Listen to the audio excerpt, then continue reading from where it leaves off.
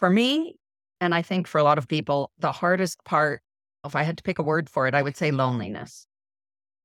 It feels very alone. And you might have a lot of people around you. You might, I mean, some women really are lonely that they move to another place and they've left all their support group, their friends and their family behind.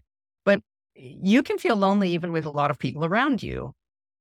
It's about not feeling seen, not being heard, not being understood. And most especially, I think what I want to talk about today, more than the not being seen and heard part, is the not seeing other people around you who reflect your life situation, that people you can emulate, people you can model and align to, right? And of course, we have this huge stepmom and stepfamily community, which has grown, but everyone's life is so different from yours, from mine.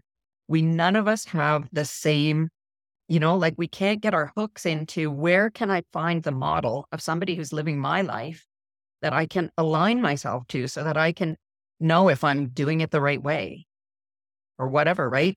Like this kind of loneliness, this being a category of one, I think that if I had to push a pin in what's the hardest thing about it, it's that this might be the first time in your life that you've ever been so alone in what you're doing that you really are a category of one.